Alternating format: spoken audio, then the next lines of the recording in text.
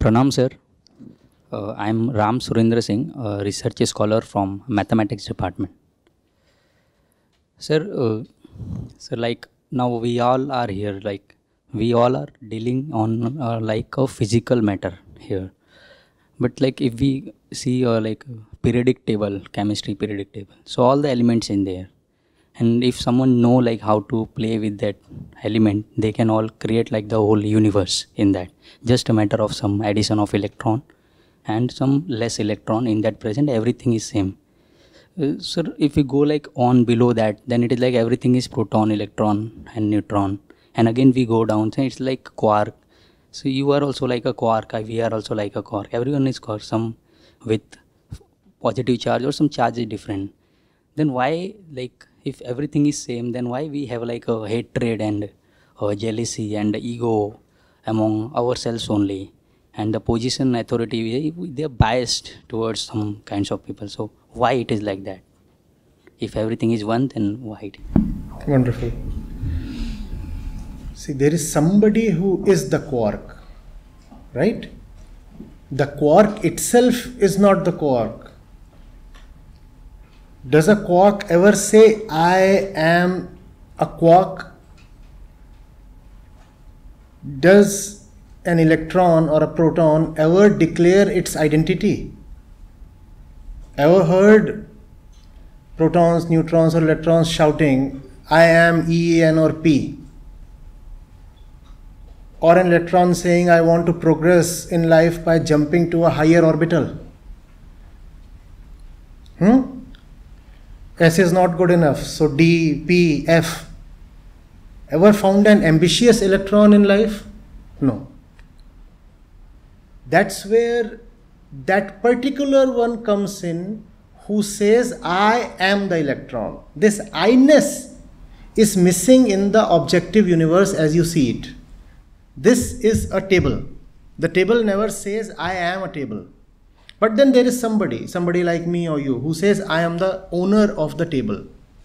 Now the table has an active identity. Now there is somebody who is identified with the table. So while objectively, as you see it, it might be true that each of us is just the elemental particles or waves. But then where is consciousness in this statement? What is consciousness? That which declares I-ness. I, right? So you said, if we all are same in terms of our elemental, fundamental constitution, then why do we fight with each other? Why is there strife or hatred or differences? Because the one who is the quark is not satisfied being the quark. You are somebody. Are you okay with being what you are right now? No, you are not okay. He is somebody, she is somebody. None of us are contented. We are identified with something material like the quark or the table or the BMW car. They all belong to the same dimension in terms of their materiality, right? We are identified with something.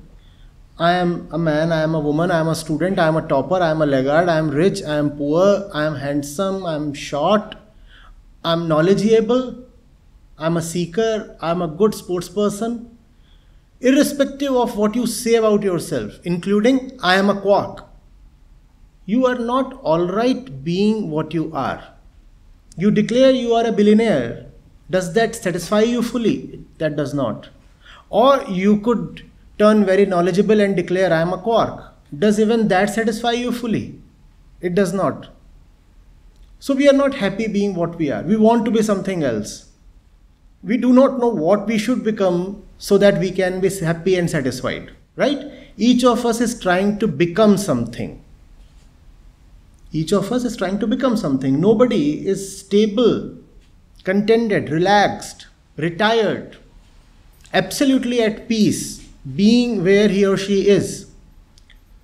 So there is that constant inner dissatisfaction and lack of fulfillment. We want to be somewhere, we try hard to be there, and we find that our efforts are going fruitless. So there then is frustration within. Then there is somebody else sitting next to me. This person too is an object that can be potentially used by me so that I become somebody else, right? For example, you are a boy and a girl is sitting next to you. How do you become a boyfriend from a boy? You are a mere boy. And there's a girl sitting next to you. How now do you become? The important word is becoming. Now, how do you become a boyfriend from a mere boy? For this, you will have to use the object sitting next to you, the girl. Once the girl agrees, you find you have graduated to being a boyfriend from just being a boy. So now you have to use that object next to you. That object is a conscious being. That object has some will of her own. But for you to satisfy your urge to become somebody else, you'll have to use her and objectify her. And she may not want that. And then there is conflict. Are you getting it? Let's say all of you are participating in some kind of quiz contest here. And there is a trophy to be taken. Let's say this is the trophy. This has I am Ahmedabad written on it, right? So not too bad as a trophy. And this is waiting here to be captured and taken home. All of you think that if you become, note the word, become. All of you think that if you become the holder of this trophy, that will give you satisfaction. That's how it happens, no? But can all of you become the owner of this trophy? No. One of you will take it home and the others will, probably smolder inside. So then there is conflict. Becoming, therefore you see, begets conflicts in a lot of ways. Whatever you are currently, since that is not sufficient, so you want to become somebody else. And the entire process of becoming is a process of conflict. Unfortunately, instead of understanding where we stand, our education system, our social system, the entire culture gives a lot of importance to becoming, which is a game of ambition. So all of us want to reach somewhere, no? You have targets in life and you are hustlers, you want to be quickly reached there. Is that not what we want? There is a place, and if it is to be reached, I better reach there fast. Now I do not know where I am standing. How do I know where I need to reach? Is that logical enough? And if you do not know where to reach, how do you know the path to take? When you want to reach somewhere and you set your GPS, it asks for two things. What are the two things it asks for? It asks for the place you want to go to, and also there is something called your location. Remember that? Remember that? In the Maps app, your location. If you do not know your location, can any map in the world help you?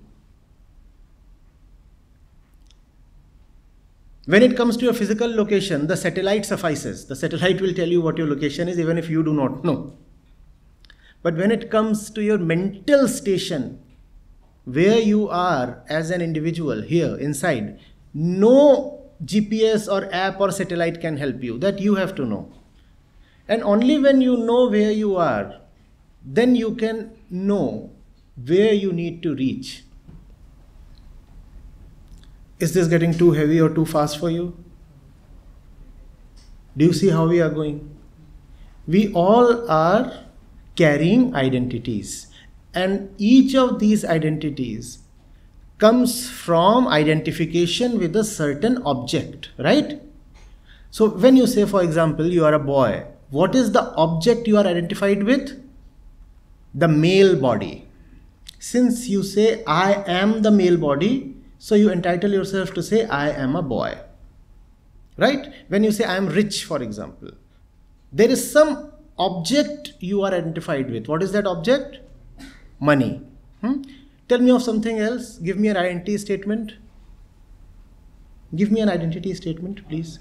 I am a Hindu. There is something objective you're identified with. In religion, there are books, there are practices, there are beliefs. All these are objects. You understand an object? Anything worldly that you can talk of is called an object. That's the definition. So any identity statement involves deep association with an object. And that's the reason why the entire world is running after objects. That's why there is so much crowd in shopping malls, because they carry a lot of lucrative objects. And we are hungry inside, not physically, but mentally. We need something to associate ourselves with, something so lovable that it will give us a final satisfaction. Nothing gives that to us. So we continue to run without ever coming to a halt, and ultimately we find that our days are over and we are dead. The entire life spent in hustling without ever really reaching. Do you see this? This that we are within, that is hungry for satisfaction, you could call as the ego or the mind or the consciousness. These two are not exact synonyms of each other, but for your purpose as beginners, it suffices to take them as one. The ego, the mind, or the consciousness. That's the hungry thing inside. So whenever you say, oh, we are, just a quark or panchabhut, I'm just the soil, that's not really right to say. Because if you are just material, then the material exists even after death. Does it not?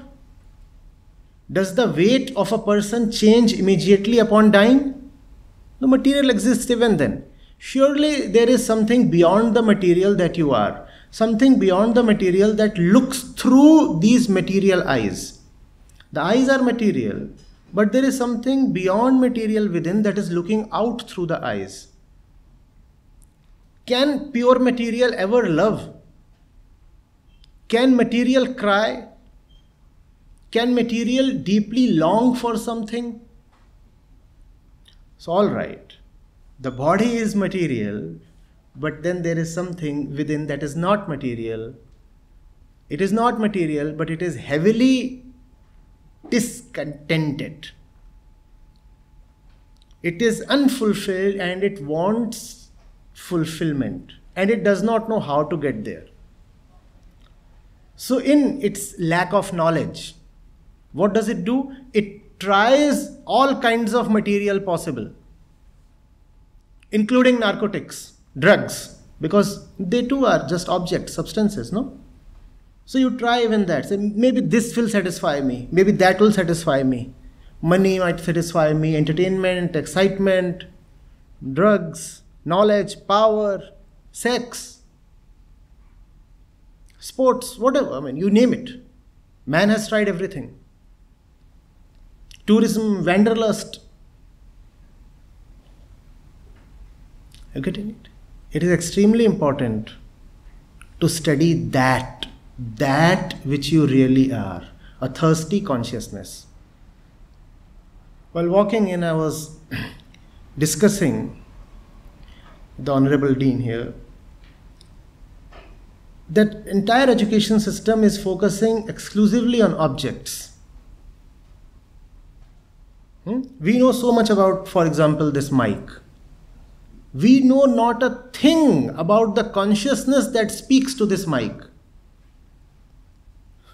We know about the eyes. We have studied this piece of flesh brilliantly. We know all about its anatomy. We can cure most of its diseases, and we can also replace the retina, for example, and we have goggles, we have specs, you name it. And we have extensions of eyes called massive telescopes that can look deep into the space as well. Those are just extensions of eyes. So objectively we know so much, but we do not know a thing about the one who looks out through the eyes. Tell me, who is the one taking in information through the eyes? Who is the one? Do we know him? Not that he is male. This is just a way of saying. Please tell me, who is the one so eager to look out through the eyes that the eyes keep rolling continuously? Are the eyes ever stable? The eyes are looking this way, that way. What are the eyes really looking for? Our education system puts no emphasis on that. So the result is that we know a lot about the objective world, but we know very little about ourselves. And what happens then? Then what's possible is that, let's say these are top class gadgets. I know how to make them. But just because I have them, will I know what use to put them to? Please tell me. Objective education can reveal to you the secrets of the atom and how to generate atomic energy. But can nuclear physics also teach you what use to put nuclear energy to? Will that teach you that? No. Now connect that to your point on hatred and strife. If lack of understanding of the self continues, the result is inner dissatisfaction which manifests as frustration and hatred. Add to that the tremendous objective knowledge you have. Now tell me, what will you do with nuclear energy? You know so much about the atom. You very well know that even a fraction of the mass of the proton, if converted into energy, becomes huge. Right? Not too many atoms are required to flatten an entire city. A few moles will suffice. Just a few moles. And an entire city is gone. Will nuclear physics ever teach you to not to destroy a city? Neither can ethics and morality. Because ethics and morality are superimpositions. They too are just objective knowledge. They come from outside. What you need is education that takes you inwards and you come to know who you are. You come to see jealousy within. You come to see fear and dissatisfaction within. You come to see an incompleteness within. And when you observe it, you learn about it. When you learn about it, then there is a way to be free of it. Are you getting it? Please keep interrupting because I might just get carried away and... Yes.